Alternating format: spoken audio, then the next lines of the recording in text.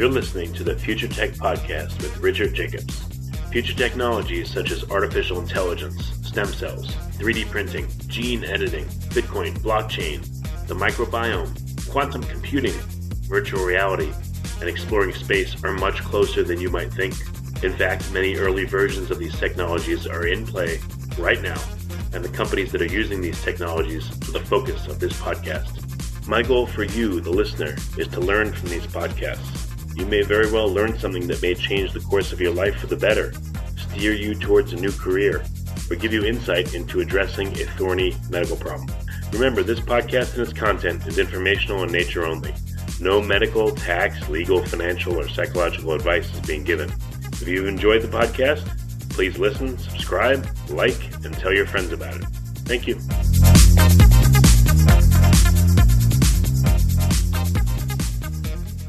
Hello, this is Richard Jacobs with the Future Tech Podcast and the Future Tech Health. I have Alyssa Crittenden.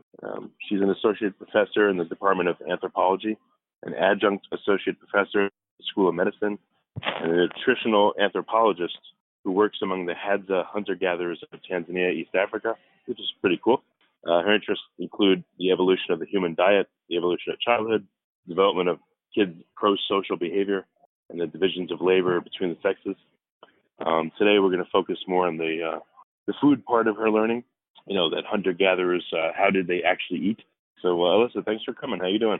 Oh, thanks for having me. I'm doing okay. Yeah. So I wonder if you, more than anyone, either do or do not cringe when someone mentions the paleo diet, because probably because of your interactions with the Hadza, that you actually do know what people ate, you know, back then or now as hunter-gatherers. So can you talk a little bit about your experiences with them and what you learned? I can. I would say to answer the first part of your question, whether or not I cringe, I think it depends on whether or not we're talking about the paleo diet, like the huge diet craze and fitness craze and lifestyle craze that we're experiencing in the cultural West right now, or whether you actually mean the Paleolithic diet, right? Because I have very strong opinions on both. And of course, they're not actually the same thing, which we can unpack later throughout our chat. But yeah, I've actually, learned let's start with that. Oh, you want to start with that? Let's start with okay. that, and then we'll go forward. Yeah. The Hadza are certainly part of that. They're certainly part of kind of my thinking on this and what I've learned from them. So, as your question kind of indicated, the paleo diet we've probably all heard of, and I'm asked to talk about that a lot, and I get asked about it by my students quite frequently, and whether or not we should be eating a quote-unquote paleo diet and what it actually means. And I think those of us who are nutritional anthropologists like myself, who study human nutrition in an evolutionary context, but also are really interested in how our past nutrition can potentially impact our contemporary diet choices also. I think for those of us, it's a very interesting and important distinction. So the paleo diet is this move, essentially, which is, if you Google it, I mean, I can't even imagine how many hits you would get. It's also sometimes called the caveman diet, and it's a craze, but it actually started, this kind of dietary movement started in the 1960s. So there was a book that was originally published by anthropologists and a medical doctor, that it was called the Paleolithic prescription. And it was this idea that our forebears, our ancestors, that they had a much healthier diet than we consume now, and that was in the 20th century, but it extends into today, into the 21st century. And it was this kind of, it proposed this idea of evolutionary mismatch. So this idea that we evolved under certain selection pressures in our evolutionary past to consume a certain type of diet with a certain level of physical activity, which was often associated with getting those foods out of the environment and into our bodies, and that we have moved very far away from that. So we're kind of Stone Agers, you know, living in the fast lanes. That idea was originally proposed then. There's a really cool book that just there's a Kindle version available now. It's called Neander Thin, and it's kind of like this caveman guide to diet and health. And that book was also from the 60s, and it was out of print for a while, but as I said, there's a Kindle version now, so people, if they're really interested, kind of to see how this movement started, they can go there. And then the it's called Neander Thin. Neander Thin, yeah. If you can find it on Amazon. Recommend all you have to do is like run 15 miles a day and spend like 5,000 calories getting your food, and you'll be fine. Well, I encourage you to read the book. It's written by a couple of different authors. One of them is Ray Audette, I believe, and Troy Gilchrist, I think, was another one.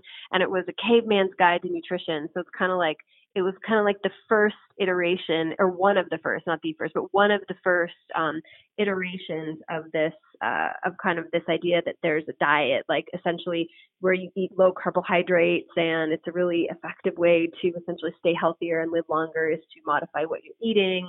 And this concept of the actual phrase paleo diet was trademarked by Lauren Cordain, who wrote the book on the paleo diet. And so it really is like any other type of diet, like any other type of popular diet, like that you go on, that you would read about in, I don't know, Time magazine, or that you would hear about on the news. It's just a popular diet. And the idea is to try and eat as closely as you can to our Paleolithic ancestors, which of course is actually scientifically impossible to do. But the idea that you should be eating foods that are more closely aligned with what we would have eaten before the Neolithic Revolution, so before domesticated crops. So it's really heavily meat-based, and it involves things like quinoa and rice as your grains, not a lot of other processed types of grains. There's things like pasta would be out, using ghee instead of butter, cooking with things like avocado. And of course, there's no one paleo diet. There are so many different iterations of this diet.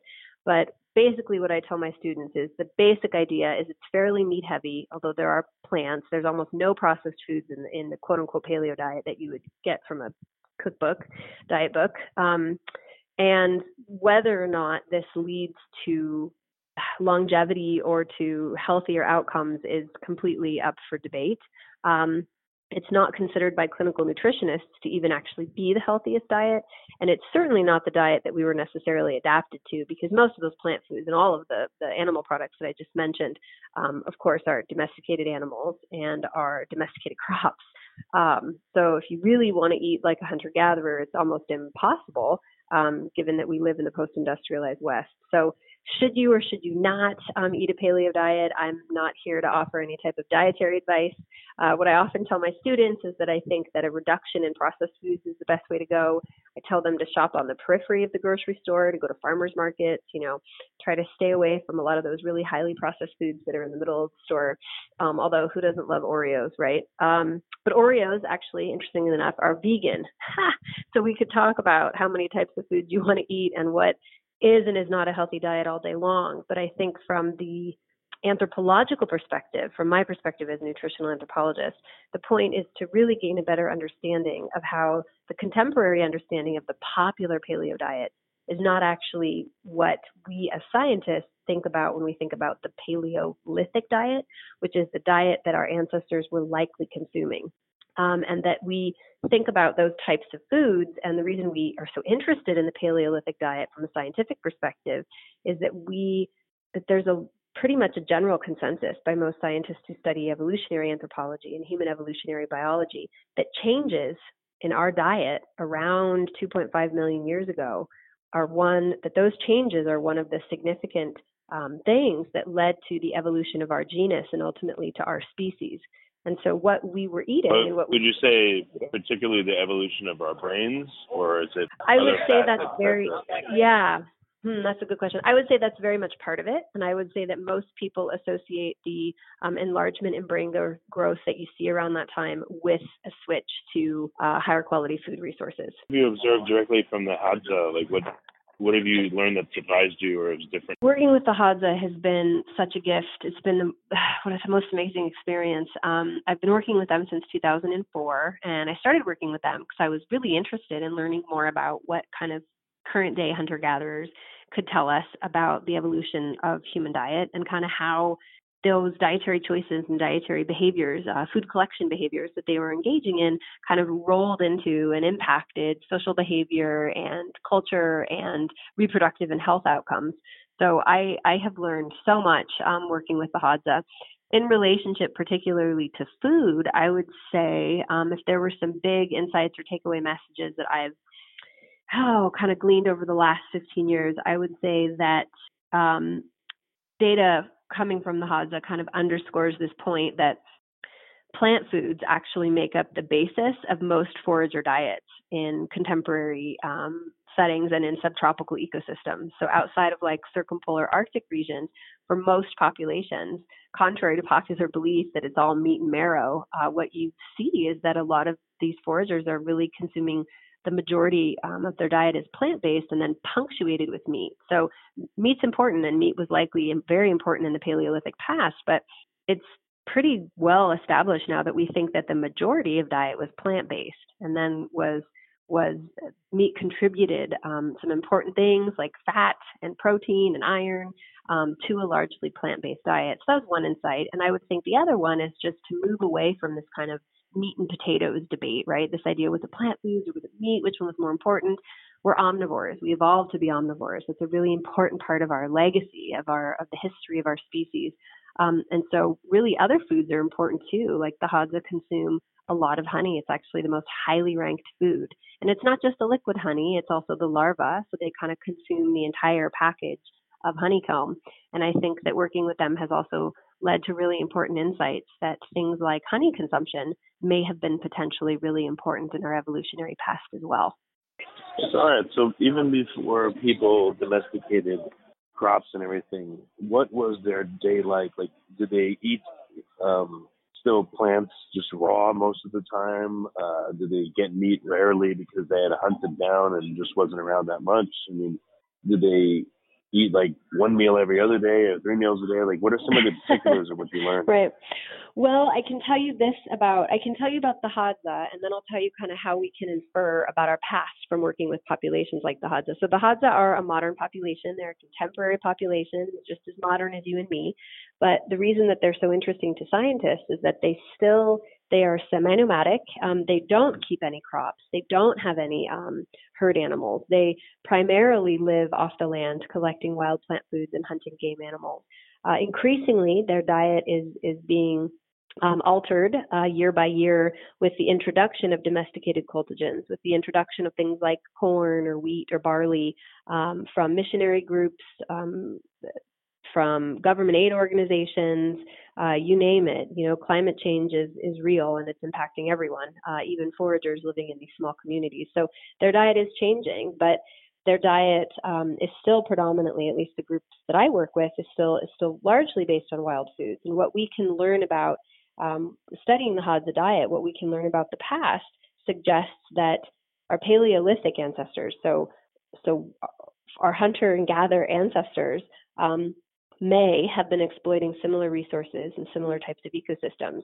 For over 95% of human evolutionary history, we were hunter-gatherers, which is why we look to forager diets in order to kind of inform our understanding.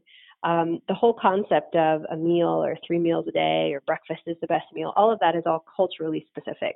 There's nothing in clinical nutrition or nutrition science or even in human biology that would suggest that we're supposed to have 3 meals a day. Or I have a lot of friends who say, well, I only eat 2 meals a day and then I snack, but that's the most important thing. Or I have colleagues who say, well, we should graze all day. We shouldn't have meals. We should just eat small amounts all day, just like hunter-gatherers. Well, hunter-gatherer diet is, first of all, there's not one pan-forager diet. It's based on ecological variation. It's based on seasonal variation. It's based on seasonal availability of foods. So sometimes, depending on the resource, if you're a hunter-gatherer, you may be foraging throughout the day. Depending on the resource, you might not be. You might have long periods where you're essentially fasting, and then somebody comes in with a zebra, or the women come in with a huge collection, a huge amount of underground storage organs or tubers, which are really fibrous plant root species. So I think it's the take-home message is that it's variable, and that one of the things that we have evolved in terms of not only our digestive system and our dentition, which are really kind of interesting ways to look at how our bodies evolved to consume certain types of foods. But one of the most interesting things behaviorally is also that we're flexible. We're a flexible species. And that flexibility in terms of what we eat, when we eat it, and how we eat it is one of the things that's allowed us to be such a reproductively successful species outcompete other hominin species who were living at the same time as us, and essentially successfully occupy every corner of the earth. And it's this ecological and dietary flexibility which really is one of the hallmarks of human evolution. Not that we were that we evolved. Yeah. So the thing that's new is the ability for us actually to be to eat in the same way for a long period of time. So it sounds like what you're saying is, eating one way or another may or may not be good, but we're able to do things consistently, whereas people years ago couldn't do that kind of thing because of the availability of food, the types of food. Oh, so you mean like contemporary times? Well, I'm still talking about our evolutionary past in terms of. So you mean? No, I'm comparing. I'm comparing the two. Like, I could now, for instance, if I wanted to do whatever, the paleo diet or the Mediterranean diet, I could do that for years at a time, no problem, if I wanted to. But back in the day, there was there was no one diet or way of eating because it was modulated by climate and availability of food, and et cetera. That's right. So you got it, absolutely. So people's diets were varied. That's the difference. Yeah, they were varied. They were ecologically variable, and they were seasonally variable. And what we know is they were predominantly plant-based, and they did also have animal protein and insect protein that would be involved in there. But I think that what everybody that probably in your life eats a different diet, right? Everybody kind of adheres to a different type of dietary regime, whether that is meal times or the specific foods they eat. And your point is well taken. That actually is our evolutionary legacy. The fact that we can eat so many different foods in so many different subsistence regimes. Like here, I'm talking to you in a climate-controlled room where I can at any moment basically access whatever amount of food I want to access. I have clean drinking water. I can go to the grocery store. I can go to restaurants. We have a community garden plot right down the street. This is incredibly rare, even in our world today, even in the 21st century. This is very, very rare. Most of the world does not have that luxury of being able to just eat whatever they feel like it in whatever moment they feel like it. And so I also think it's important to pay attention not only to our past, but also to the different types of dietary choices and the different access to food and water that people right now in 2019 have all around the world. That is our legacy, is that we can eat all sorts of different foods. And that's actually what we were adapted to do. Right, but I think people tend to eat a certain subset of foods for a very long time, and that's very different from the way people, evolved over time, is what you're saying. I wouldn't say that I'm saying that at all. I mean, I think that depending on what ecosystem... Well, I'm saying it. What do you think? Oh, you're saying it. I don't know if I would agree with that. I think depending on what ecosystem you lived in as a forager, 200,000 years ago, you were going to be limited to some extent because of what was available in your environment. Today, in 2019, people are really limited to what they can eat based on their access to foods, based on their zip code, based on what country they live in. Some people still eat the same types of foods over and over and over again for most of their lives. I think it really depends on where you live right now in the world, in terms of how diverse your diet actually is. What do you think about Andrew Zimmern from Bizarre Foods? He's probably eaten more different foods for longer than anyone that's existed forever. Oh, I don't actually know about that. I can't offer an opinion. I'm not familiar with that. For years he had a TV show. He had a TV show where he'd literally travel all around the world and try all the local cuisine. So I thought he's a funny person because, again, his gut microbiome must be like unbelievably varied, or at least he's eaten more different foods than probably anyone in the world has because of all his travel. Maybe. Let's see. I haven't seen the show, but I can say kind of from a academic standpoint, I have two comments. The first would be that his microbiome may be more diverse, but also we know now that the gut microbiome is really heavily impacted, not just by diet, but by what environment you live in. So the soil that you're around, the types of plant materials in the air that you're breathing, the water that you're drinking, whether or not you use antibiotics, whether or not you use antibacterial hand soap. I mean, so I think that it's possible, but also we can't just tether it directly and only to diet. And my other point would be he may be the person in the world who's had the most diverse diet. And that's fascinating from kind of a interesting media perspective or cultural perspective. but also what an amazing life to actually have the ability to do that. That's definitely a first world. That's definitely a first world conundrum. How you get around the world to eat that many different foods, right? Most of us don't have that. It's a delicious conundrum. It's Absolutely, a delicious conundrum, yeah. Absolutely. So what are some of the other surprising things that you've learned from your studies that, weren't obvious to you before, or, maybe you tell friends about and they're like, what are you talking about? Well, I think one of the biggest things that kind of surprises people is when I start talking about the importance that insects potentially had in our evolutionary past and kind of the long history of the human sweet tooth. So talking about honey in particular, and then kind of extending that to talking about insects in general. I think that not only is it really interesting to think about insects as human food in the past, but I also think that that's where the future of food is trending.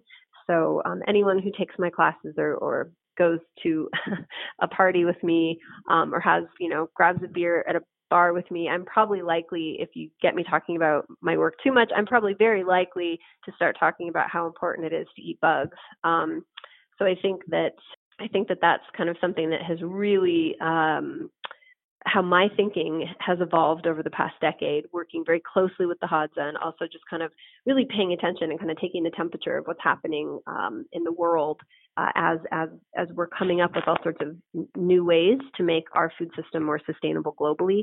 I think that that's a cool thing that tethers us from the past, from probably the very beginning of our genus Homo 2.5 million years ago until right now in the 21st century. I think there has been that really interesting connection with edible insects that to me is really interesting and surprising. Well, I guess a lot of jokes here. Like my dogs love to eat flies and moths, but that's an aside. But I saw like on Shark Tank this company that was making cricket flour, for use in foods, and you couldn't even tell it was a bug. But for people that awesome. Even want to eat bugs, how do you get ones that aren't like covered in pesticides or like good ones, or I guess you got to rely on a big company making them and selling them. But do people even in the U.S. even have access to insects, even if they wanted to eat them?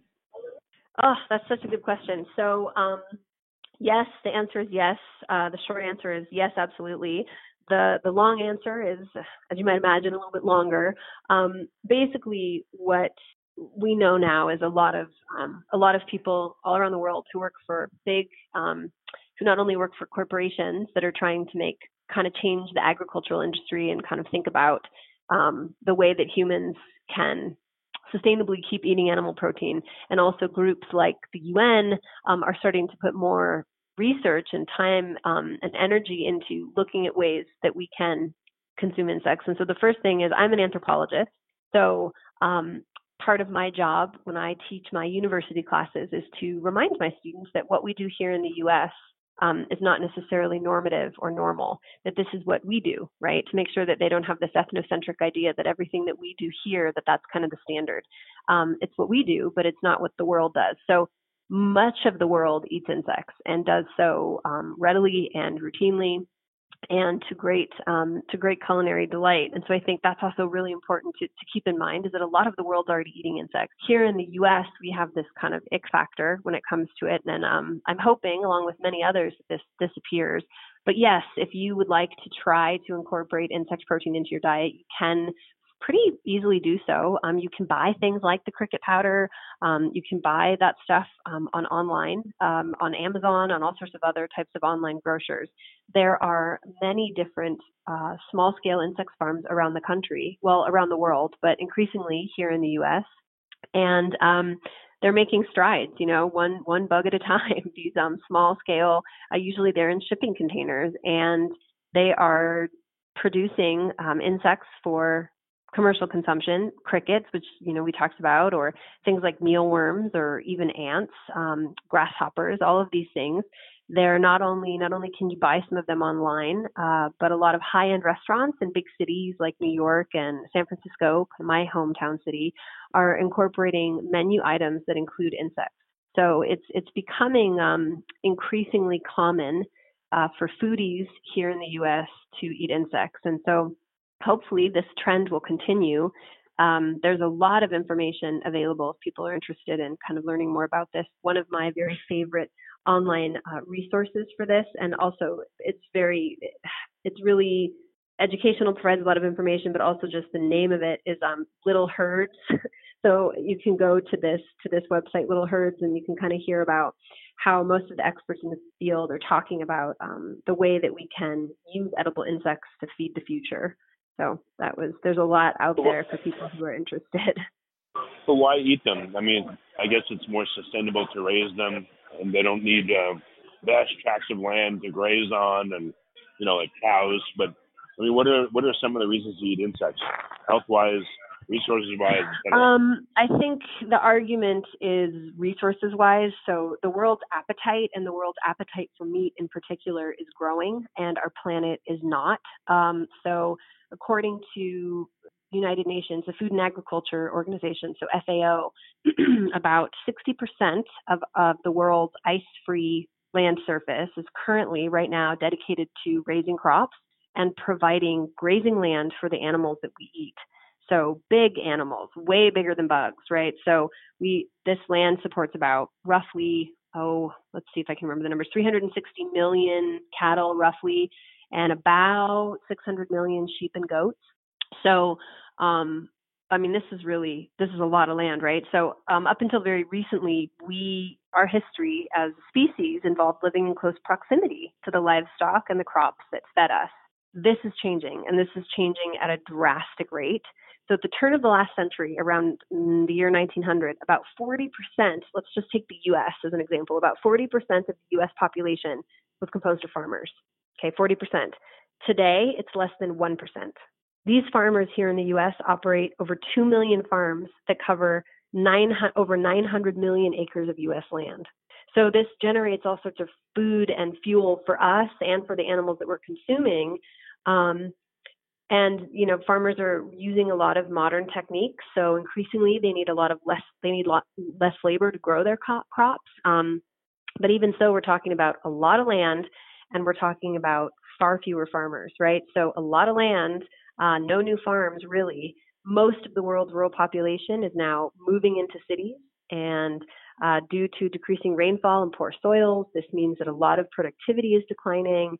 So all of these are things that we're contending with, and expanding the range of crop species and the types of animal protein that can sustain humanity, like incorporating insects to the diet, is arguably one of the most sustainable choices that we can do in terms of kind of changing the way that our world eats.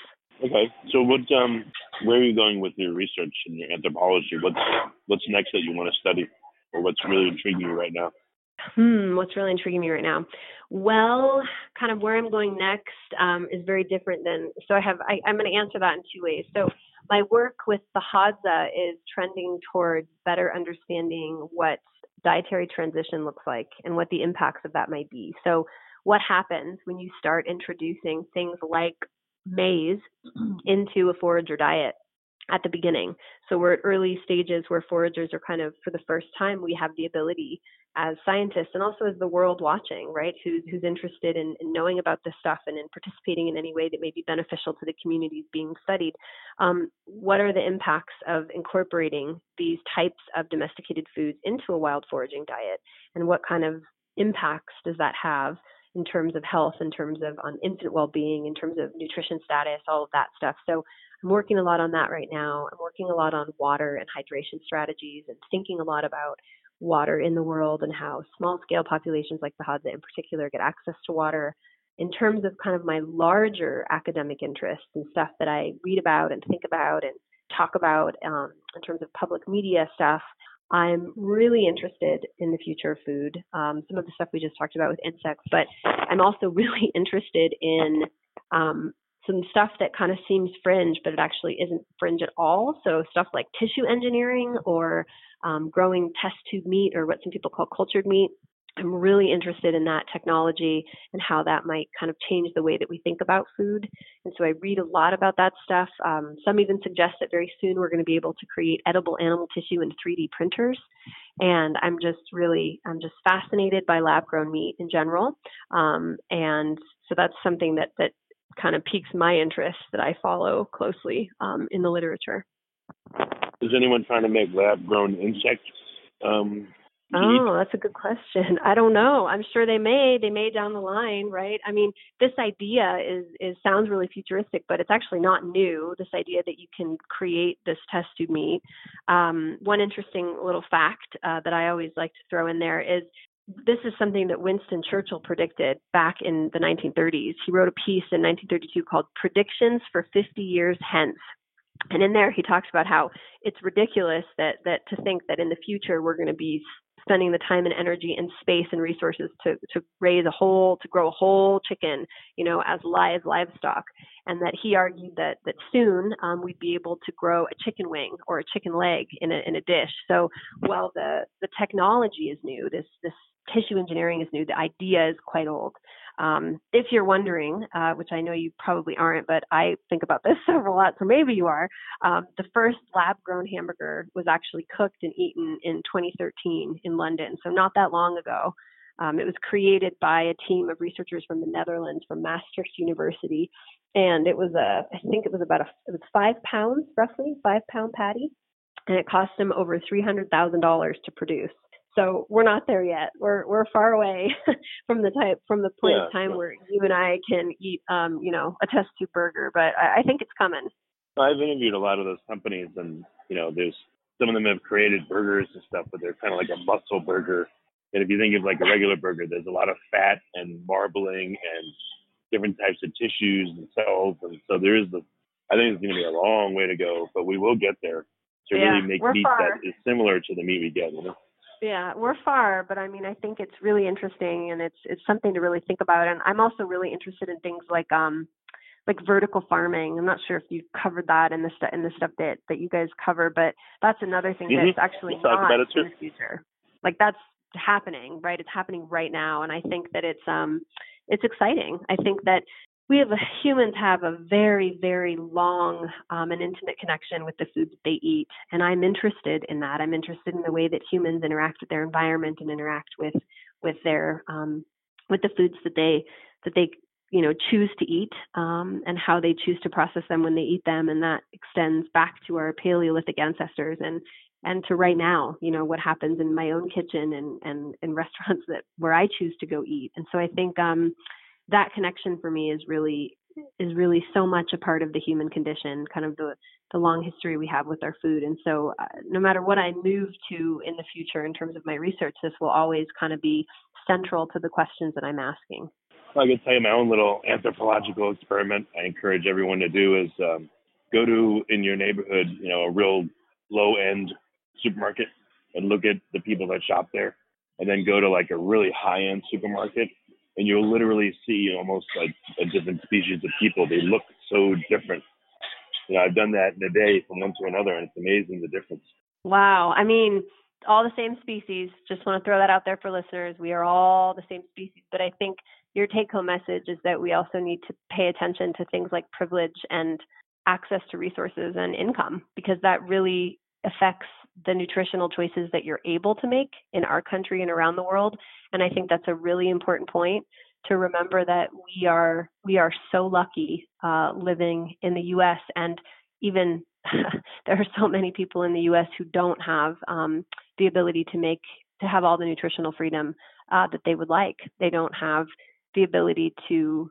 There are people living in food deserts. Many, many, many, many people in the U.S. are living in food deserts. And so I think there's a lot of really interesting kind of sociological commentary and economic commentary and political commentary that we could overlay on the top of this. But I think that that's a very important take-home message for your listeners, is to remember that access to adequate nutrition is a privilege, and unfortunately, it's not a right, and it should be. Yeah, I mean, one last closing thought is, I've been to conferences, like health conferences, where I'm probably literally the only one, maybe one other person out of 400 people that's overweight.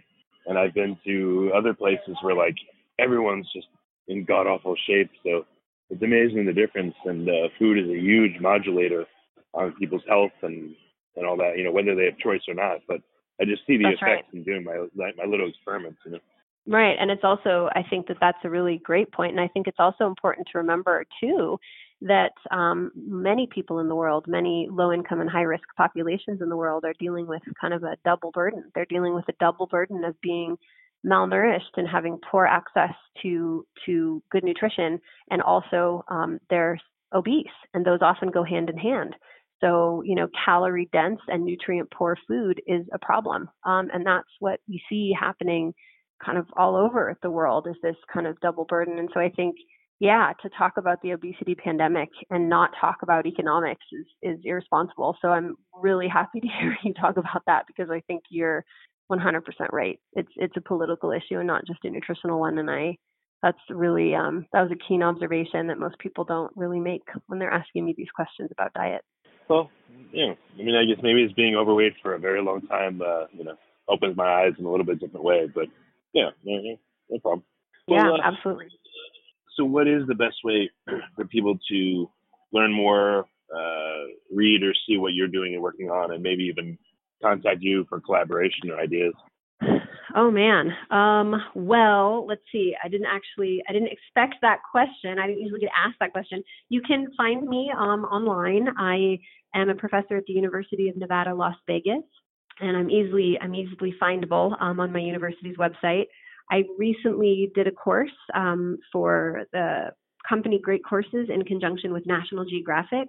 And so if people are interested, they can also, they can go there, they can look for it. I know that some of the classes, some of the individual lessons are available on Audible.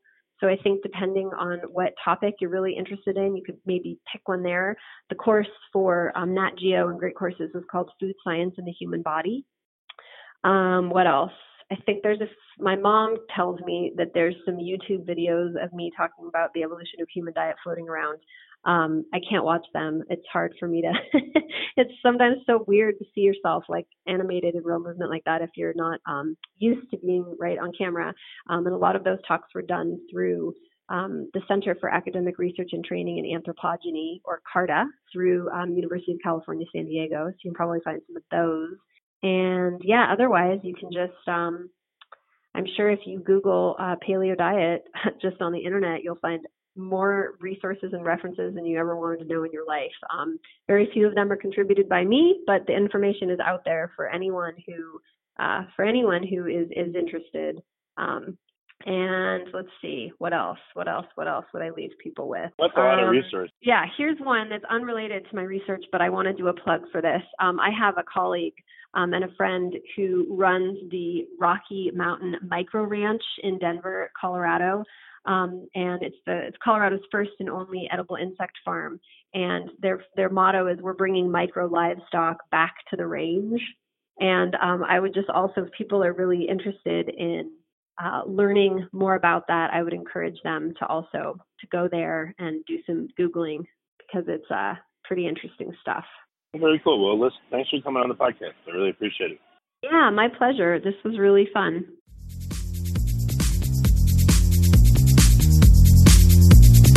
You're listening to the Future Tech Podcast with Richard Jacobs. Future technologies such as artificial intelligence, stem cells, 3D printing, gene editing, Bitcoin, blockchain, the microbiome, quantum computing, virtual reality, and exploring space are much closer than you might think. In fact, many early versions of these technologies are in play right now, and the companies that are using these technologies are the focus of this podcast. My goal for you, the listener, is to learn from these podcasts. You may very well learn something that may change the course of your life for the better, steer you towards a new career, or give you insight into addressing a thorny medical problem. Remember, this podcast and its content is informational in nature only. No medical, tax, legal, financial, or psychological advice is being given. If you enjoyed the podcast, please listen, subscribe, like, and tell your friends about it. Thank you.